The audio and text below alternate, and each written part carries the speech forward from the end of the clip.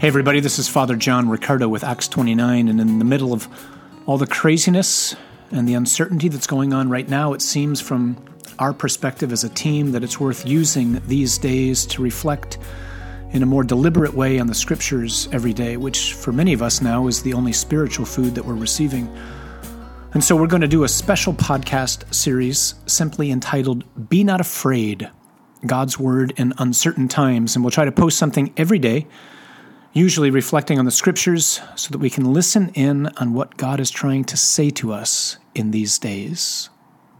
I heard a story the other day of a woman at the outset of the coronavirus who reached across the street to a neighbor who apparently was known in the neighborhood to be a bit of a curmudgeon, I believe we used to say, somewhat of a difficult personality.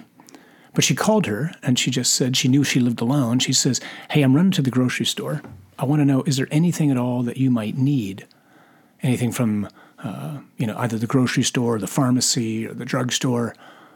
And then after that, she says, I know there's one of the homes in the neighborhood who has invited a priest over to celebrate Mass so that the people can attend the Eucharist.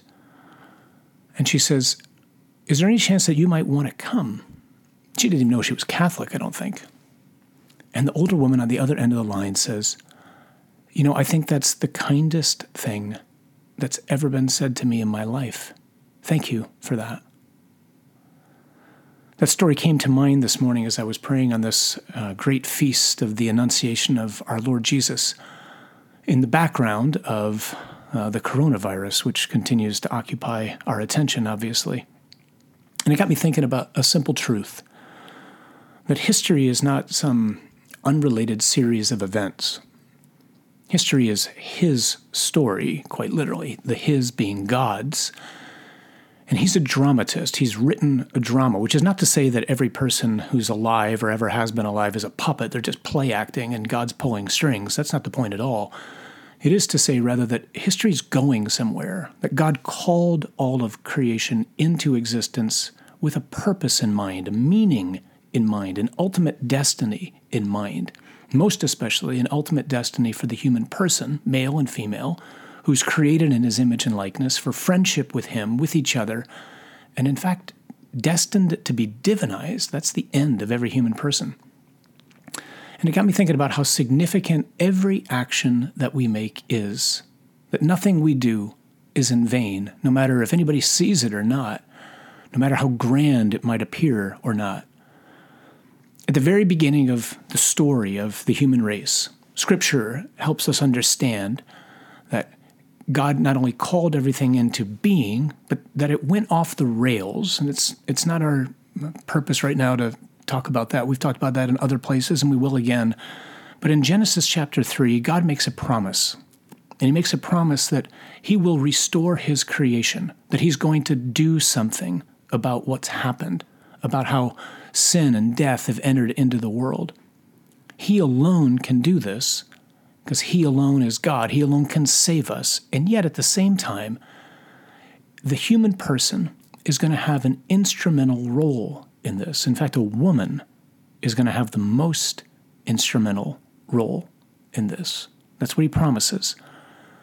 And that woman's name is Mary. And today, as we celebrate the feast of the Annunciation of the Lord, we also celebrate and honor this woman without whom our race would have no hope, at least so far as we know. Because if Mary had not said yes that day in that obscure village called Nazareth, when the Archangel Gabriel appeared to her and invited her to say yes to what God was inviting her to do, namely become the mother of His Son, the one through whom and for whom the entire universe was created. If Mary had not said yes on that day, and she could have said no, we know that because Eve did, the very first woman who said no, which brought about the destruction, or rather the enslavement of our race. If she had said no, we would have no hope. But Mary didn't say no. Mary said yes. Mary said to the Archangel Gabriel, "Behold, I am the handmaid of the Lord. Do to me whatever you want. May it be done to me according to your will." As one person put it, "I am entirely yours. Do with me according to your heart's desire. And so God receives her yes. And because of that, God enters into the world in the person of Jesus. And that makes possible our salvation. It's because of that that we honor Mary the way we do. It's appropriate to honor people for great things that they've done. We worship God and God alone, but we honor people. We honor all sorts of people, right? People have done great things in commerce or in politics or in the military or family life, education, even sports, right? We do that and we don't think there's anything wrong with that, and there's not. But no human person is more deserving of our honor than Mary. Because again, without her, the race would have no hope.